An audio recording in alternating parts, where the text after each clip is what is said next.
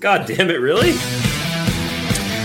Hey, everybody. Welcome to I'm Okay, You're Okay. I'm not okay. You're not okay. With me, Bob Schneider, and your other host, Clint Wells. You're welcome. What's that scary-looking monster on your shirt? So the Nashville Predators. Oh, fuck me. What's that? That's our hockey team. He looks like he needs to have those teeth. Those teeth don't even look usable. Well, I've recommended him to my orthodontist, but he's stubborn and he doesn't speak English. So we'll see what happens with his teeth. That tiger needs some fucking like wood to chew on or something. Yeah. Obviously, they've been feeding that cat meat and not giving it bones to grind its teeth down. Well, that's exactly what happened. God damn it. I hate it when fucking animals are fucking not taken care of. Yeah. By being fed human bone and also humans. My second call after the orthodontist was to PETA, but I had to leave a message and their mailbox was full. So, and basically what you're saying to PETA was like, we need to start feeding this animal humans. I mean, rapists, child, abusers, things like that. Oh, but yeah. yes, hobos, but yes, of course. Yeah, of course. Okay. I was having dinner with two people that we know, but we won't say who they are. But anyway, they live in Austin. And it's like, how is it in Austin, man? How are you guys doing? And of course, the answer was great, awesome, it's great, couldn't be better, Nashville sucks. I'm like, well, you guys got a lot of homeless people living in tents under every bridge in Austin. That's not such a fun part of hanging out in Austin. No, that's not true. We took care of that. Since I was there a few months ago? Yeah. What happened? Yeah. They had this thing where we were like, hey, you shouldn't have to go to jail if you're homeless. Yeah. Which is like it's a good idea. Like, hey, just because you're homeless, you shouldn't go to jail.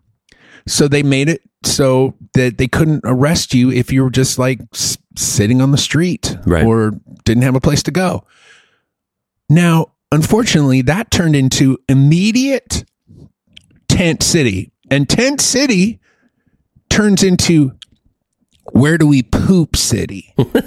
And then you've just got hundreds of thousands of people in tents pooping willy-nilly into buckets and bottles, and you can't have that. So they were like, well, obviously that's not going to work. So they're trying to figure something else out. I think they're like, I don't know what they're trying to figure, but they're like, well, this tent and poop is not going to work. Right. And so they turned it back to like, oh yeah, we are going to arrest you if you can't just set up a tent in the middle of downtown under a bridge and we're not going to let you get away. Man, that is crazy, because I just feel like just a few months ago when we were there for a family vacay, hanging out with you guys, I was asking someone else about it, and they're like, well, it was illegal, but then they made it legal, and then they would, because I was like, how are they getting these tents? Because I, as a camper... Yeah, they're expensive. Yeah, you can't tents don't just appear magically. They must be procured and purchased and et cetera. And they said, well, the city will give anyone homeless a tent as long as it has an American flag on it, which I was like, oh my God. Yeah, that's what someone told me when I was there. I mean, I have no idea if that's true or not, but it sounds stupid. It sounds Texas. But so I guess since then, I guess they really are trying to figure it out, and nothing will really bring out how ill planned a plan is, like poop, like feces. It's always feces that fucking breaks the camel's back, dude. Really they say it's the straw that breaks the camel's back, but it's that final turd where the camel finally says "fuck this" and bends over and takes a shit on its. In the desert. I've had many conversations with the faithful in my years, debating the merits of the Bible and how it was translated and all sorts of ontological arguments for and against God. I've heard a lot of it, some of it convincing, some of it not so much, on both sides. Here's the only proof you need to know that there is no God. Poop. That we poop. What a horrible thing we must all do every day. So horrible, in fact, that we basically pretend like we don't do it, kind of. And yet, it really is almost like the central glue of the human experience is we all shit. People say, like, well, everyone puts their pants on. That's not as good of a metaphor. Elon Musk sits down and poops every day. There are definitely people that don't put their pants on. Like, I lived with one. I grew up with one. It's called my dad. My dad never put pants on the entire time I knew him. Everyone applies Johnson & Johnson baby oil. Dude, he only started putting pants on in his 60s. But when he does, even then, only later in the day. If you get there early in the morning, you're going to see his penis. But when he does, though, he does it the same way everyone else does it. One leg at a goddamn time. Unless he how does he do it? He's got that baby oil on him, so he probably slides into him. It's like a Dr. Seuss thing.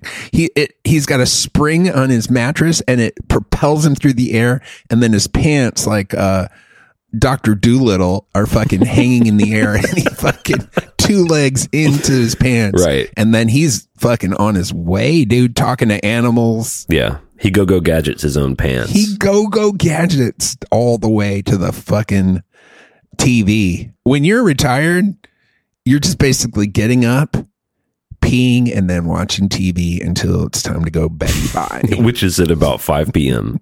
5 p.m. and then you're up at 4 a.m. Yeah. It's like that guy said in Squid Game, that old guy. He's like, I'll keep watch. I'm old. We don't sleep much. Right. Well, I never made it all the way through Squid Game. Me neither. Dude, I'm watching one of my new favorite shows called Grand Designs. Unfortunately, it's hard to get. You have to have BritBox to watch the last 3 seasons, which is a subscription. But if you don't have it, you can always sign up for it, watch all 3 seasons, and then, you know, do the free trial and then end before you have to pay. And then you can watch it all for free. I'm almost at a point now where if it's a British TV show, I'm automatically not going to watch it. Oh, why is that? I just don't understand the British anymore. In fact, I don't understand anything anymore. You and I were texting about Dune, and you know, I respect your opinion about films. I have this other buddy, Hunter. He actually did all the artwork for my Lunar Satan project and my Vampire project, but he's like one of my only friends I can talk about movies. He's like, dude, what'd you think about Dune? And I told him what I told you. I was like, I hated it. I didn't understand it, and I didn't like anybody in it, and I couldn't even get through it. And he just couldn't believe it. And it's like when you tell someone, it's like not liking David Bowie. We've talked about this. The problem's not David Bowie. If you don't understand or get David Bowie, you're not getting it. Now, he made a bunch of shit, but the good stuff he made is as good as it gets. So I don't think I understand anything anymore. I couldn't understand that movie. People love this movie Pig that you and I watched. And it's like we watched 2 different movies. I just don't think I understand anything anymore. Yeah, I've only talked to one person besides you and me who watched it, and they were like, yeah, I kind of enjoyed it. But the guy who said he enjoyed it actually writes movies and directs movies and produces movies. And when I looked at it from his angle, I was like, oh, okay, I get it. They were just having fun, and it's kind of like Dune's first movie that you fucking love, that Jake Gyllenhaal movie. What's it called? Enemies? Oh, Enemy. Denis Villeneuve? Yeah. Yeah. That wasn't his first movie. I mean, you like that movie. Dude, how about a movie where, well, that wasn't his first movie, but yeah, a movie starring one of the greatest actors of all time in which he rents a video, and in the movie he sees his complete doppelganger, so he hunts the actor down, and it's not a doppelganger, it's him. And the movie starts. And then at the end, he looks into the fucking room and there's a giant tarantula. And then the movie ends. And you realize, oh, the guy's insane. By the way, spoiler alert if you haven't seen that movie. Well, the spider is a symbol. But the movie begins with him. It's almost like Eyes Wide Shut. He gets this key and he goes into this secret room. And you think there's going to be some weird sex stuff. But all it is this beautiful... what's the chick from Roger Rabbit? Who's the chick from Roger Rabbit? Jessica Rabbit. There's this Jessica Rabbit chick wearing a fucking glittering diamond gown, and she's got high heels, and all these dudes are standing around like sweaty and horrible, and you're like, what the fuck are they going to do? And then all it is they let out this tarantula, and she just steps on it with her high heel. That's the first scene. I'm in. If Pig had done anything like that, I'd be into it. Here's why you're in to fucking Jessica Rabbit.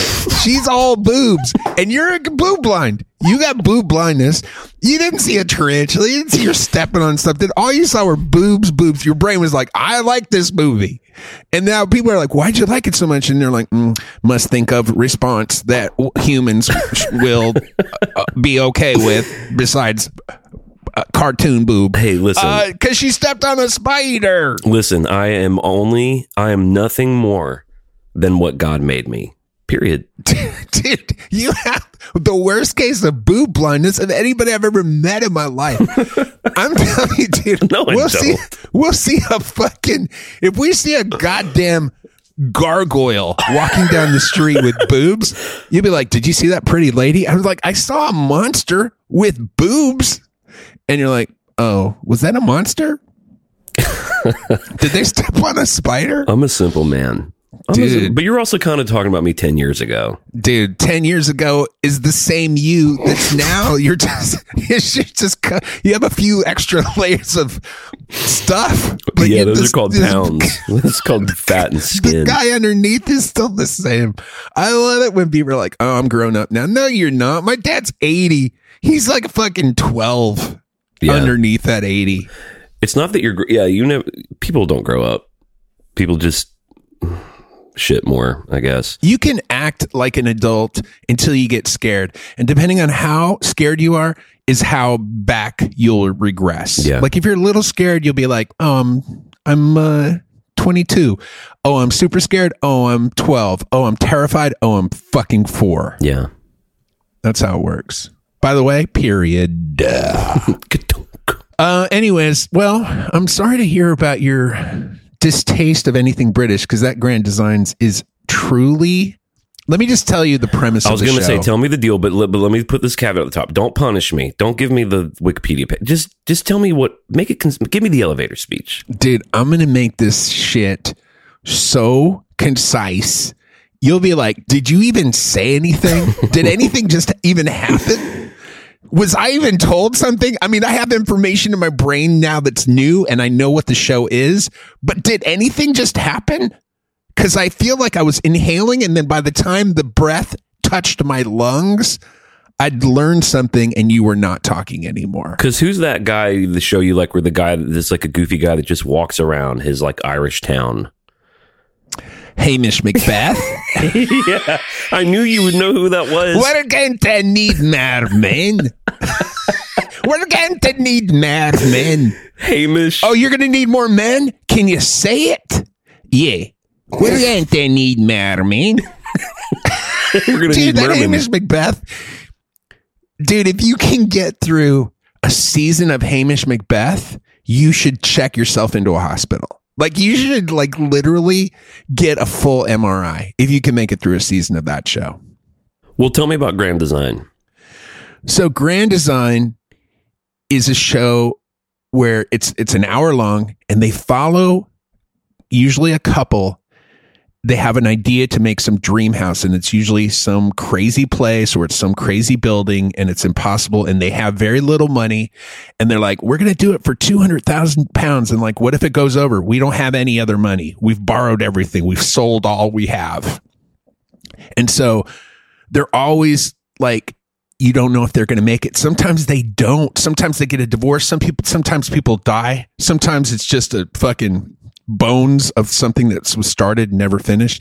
And sometimes it's the most beautiful dream house you've ever seen. It is truly a story of being a human being and having a dream and succeeding or failing. And then this guy is just watching it. And he's a beautiful guy and he's kind of funny and you could tell he cares about these people, but it's like a biography of like watching.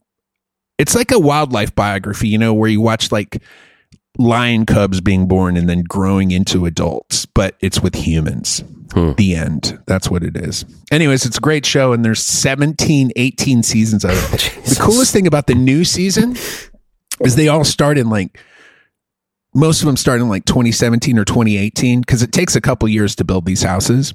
And you know, if they start in like 2018 or 2019, guess what's coming? Yeah. The COVID They're like, shadow. oh, it should take us. I have a feeling it's like October 2019. Oh, I have a feeling we should be in here in about 6 months. And I'm like, good luck, bitch. You're about to be on lockdowns, baby. And the other thing that's funny about the show is like, anyways, each season, like, so the newest season is obviously came out this year. But the season that came out in 2020 or 2019, like if the show starts and it's the year 2011 or 2012, you're like, oh shit, things are not going to go good for this people. Because it ended in 2018 or 2019 and it started in 2011. Wow. Wild. Anyways, it's a wonderful show. Unfortunately, there's no free place to watch it. Yeah, unless you have the BBC. A friend of mine told me about it, and he said that after he watched all the ones you could watch, he started ordering the DVDs, which I may do. You know, even though I hate DVDs. Those were good days, though, man. Like, just think about the days of like, oh, I'm getting into The Wire. I need to go to Blockbuster and hope they have season 3 on DVD, and someone hasn't checked it out because it was a very popular show. And then you would just take those little DVDs home, and it just created this like artificial but real boundaries. I have these days to watch these shows. I got to work. Like, I miss pre-binge culture. That was like the first kind of binge when you could get shit on DVD. I remember doing that with Lost. I watched the entire Wire on DVD. Yeah. I did the same thing with The Sopranos and Lost, I think. No, I watched Lost on TV in real time, but I remember going back through it on DVD. Did I tell you my Lost story? No. I was in LA playing a show at the Roxy. Oh, yeah, and the cast was going to come or something, right? And yeah, they're like, after the show, they're like, hey, some of the cast of Lost, which was a huge show, but I hadn't seen it. They're here and they want to come backstage. I'm like, yeah, bring movie stars backstage. And then it was the 4 chicks from Lost, but they were just chicks. They weren't like the chicks from Lost. And they were cute. I mean, those women are attractive. And they're like, hey, we're in the show. But you know, when you don't recognize anybody, you don't give a fuck. Like, was it like Evangeline Lilly? It was the chicks. It was the hot chicks from Lost were at the show, and they were all together as a group, 4 of them. Wow. And they're like, have you seen the show? I'm like, oh, I've been meaning to watch it. And this was young, hot Bob Schneider. This isn't old. What's your problem, Bob Schneider? This is fucking young 2002. Like, I'm as hot as you get if you're me. And they're like, oh, well, here. And they gave me the whole first season on DVD. And I get in the bus and I put on the first episode and I watched literally, I think it was 24 episodes. It was something like that. The first season was, you know, it used to be like seasons were fucking long. Oh, yeah. And I watched the whole season in one sitting, like over the next 24 hours. I did not stop watching it. Yeah.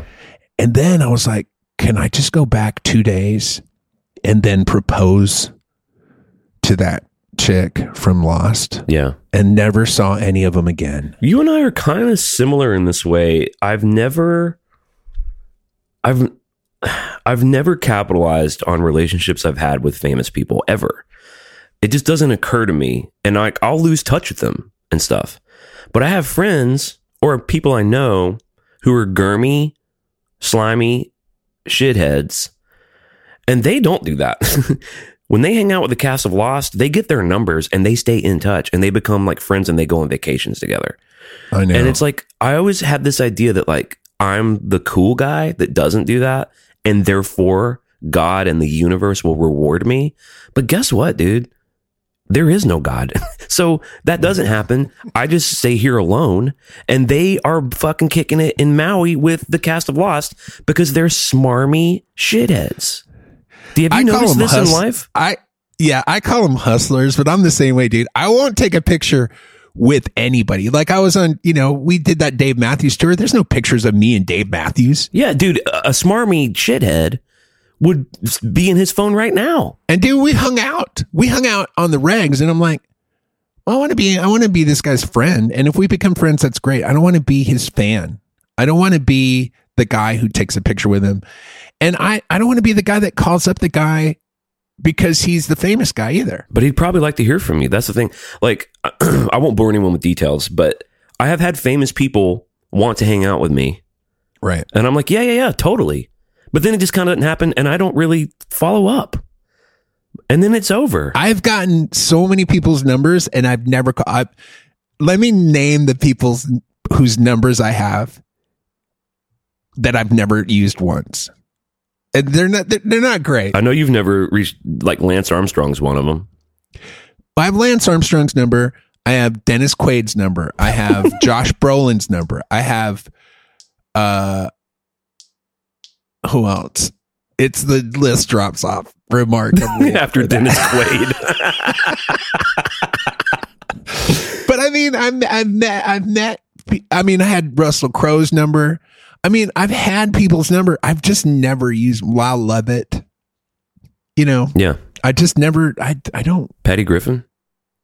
Yeah, but I mean, I just would never. What am I going to do? I know. I'm the same way. Hey, it's Bob. You gave me your number. I'm calling now. I'm the same way, man. Oh, David Byrne. What? David Byrne's Byrne. number. Do you still have his number? I mean, I have a number that says David Byrne. Man. I can't be good anymore. It was like 12 years ago. I might need to steal that from you. It's funny. I watched an interview once with The Edge, who's the guitar player for U2, and whoever's interviewing him goes, you know, Bono has Bill Clinton in his phone, Jay-Z. He listed like whoever the fuck, Barack Obama. They're like, who's the most famous person in your phone? And you could just see The Edge. He looks tired and bored, and he just goes, Bono. It was such a good answer to that question. Bono. The guy with those people in his God. phone. Hey, there is something I wanted to talk to you about. We got about 8 minutes. This should eat up some of that. I went on a bit of a rant yesterday on my Metallica podcast. And you know when you're ranting a little bit? Actually, I know that you know this because you're known to rant a little bit. And you get the feeling that maybe you're the only one who feels the way that you feel. And that's not a super great feeling. But Right. also might confirm that you might be right about it. So a band that I love, a band called Metallica, they hopped on this master class thing that everyone's doing now. Are you familiar with master class? Oh, yeah. I think you've actually even watched a few of them, haven't you? Nope. Okay. But you know what it is. Like Scorsese did one, Hans Zimmer, Yeah. whoever the fuck, Danny Elfman maybe. Well, Metallica did one, How to Be a Band. And I guess you pay almost $200, but you get access to all of them. David Lynch did one, Scorsese. I may have already said that. And I haven't seen it yet. I'm going to watch it for the podcast, but it did strike me as kind of lame. And I don't know. You know what I was thinking about that you did? You did like a production thing with, was it Rick Knowles? What producer was it that you did one of these things with? I watched a songwriting production class with Louis Bell, but I only watched it with the idea that I would get some production tips in terms of how to make songs sound better, how to mix, how to record. Like that's what I was watching it for. And it really just turned out to be how he writes songs and the process that he uses to write songs. So it didn't help me really much at all because I know how to write songs. Right. Well, I'll kind of briefly give you my sort of philosophical stance on this issue, and then I'm curious what you think. My feeling is, none of our heroes did a master class to get good at what they do. Metallica didn't watch a seminar from, Motorhead. They just listened to the records. And then B, my big thing is you learn by just doing it. And I think if you're spending a lot of time watching other people show you how they did it, it's time wasted not just doing it. And I don't know. I think I was having trouble like landing the point, but do you understand what I'm saying? Does any of that resonate with you?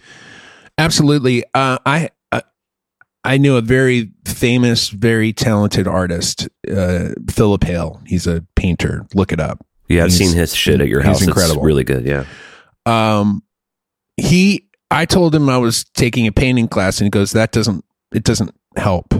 What the only thing that works is doing it every day. Like you want to paint every day, and in a couple of years you'll be a good painter. Taking a painting course is not going to help. It's same with like getting sober.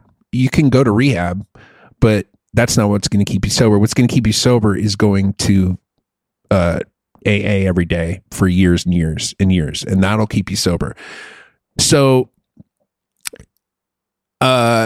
ultimately, yeah, those master classes and stuff don't really work, and they only work with people where whether they took the master class or not, they were going to succeed in whatever they were doing. Right. So yeah, it's like a diet. It's like a diet book. You know, how many people actually stay thin from buying a diet book and sticking to that diet?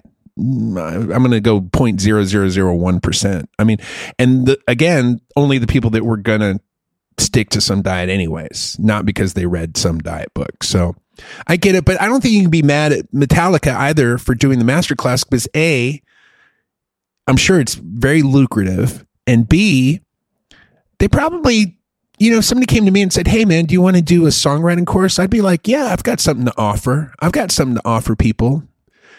But really, at the end of the day, as much as I like to think, oh, if I can teach somebody how to write songs better or maybe relax into writing songs more, ultimately, at the end of the day, it's you're really just throwing in a few pennies, and then the person's going to have to either save them and do their own. They're going to have to do all the work. You can't do any. You can't. Just because you watch Ron Howard's master class on how to make you're going to go make Apollo or Martin 13. Scorsese, you're not going to make Goodfellas, right?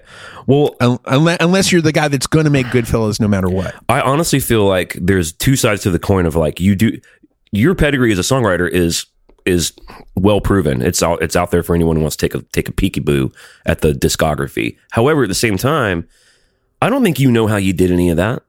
I mean, there's a whole section of the Metallica one that's like how we wrote Enter Sandman. And I'm like, now I've never written a song that big, but I've written hundreds and hundreds of songs, and I know what writing songs is like. A complete mystery almost. You don't really know why 40 Dogs happened. If you did, you'd just write more of those. But you know what that's like. It's hard to do that. It's a mystery why some of these things happen. You can say things like, well, you know, a rhyming lyric is good. Getting to the chorus pretty quick is good. Don't make it too long. Trim the fat. There's all sorts of really obvious things you could say. But ultimately, they don't know how they wrote Enter Sandman. There's other things. There's other things that I could tell people to do, which will help them. Like where the magic songs come from, that's all easy. It's your subconscious. That's a mysterious place to access.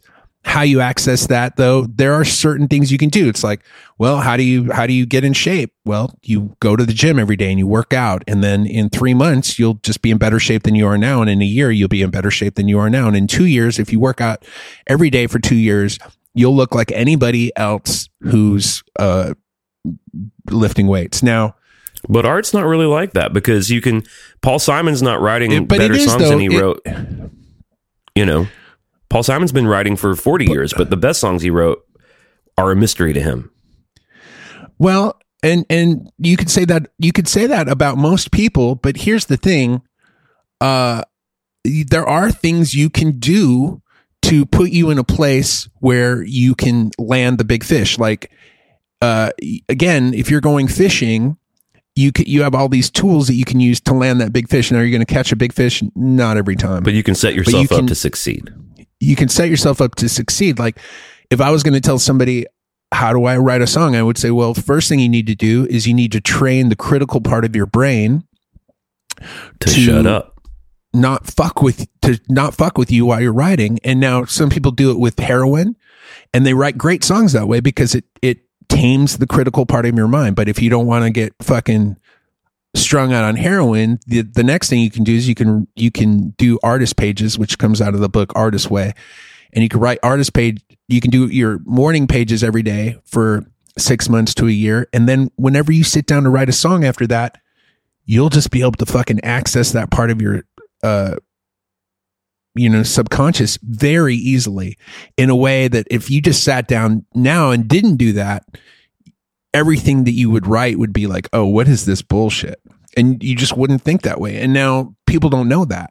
So there is some stuff there are some things you can get people to do. Again, they got to do them though. Yeah. I mean, you can't just do morning pages for one day and then go think you're going to write a great song. You got to do it forever. And there are obviously all kinds of people who, not all kinds, but there are people like the Kinks who wrote, girl, you really got me when they were 16.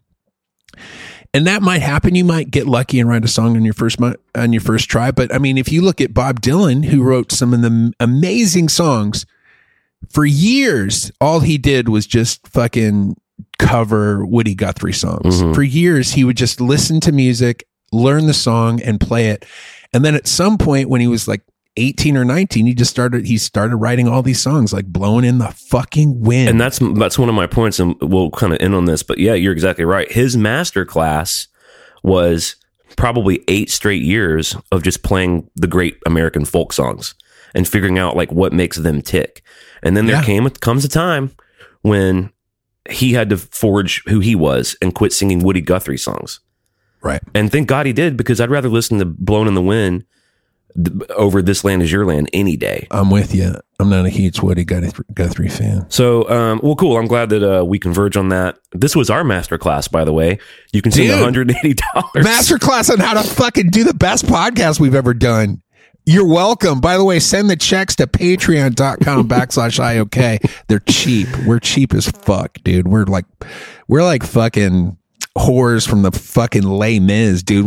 We'll sell a goddamn tooth for $1, bitch.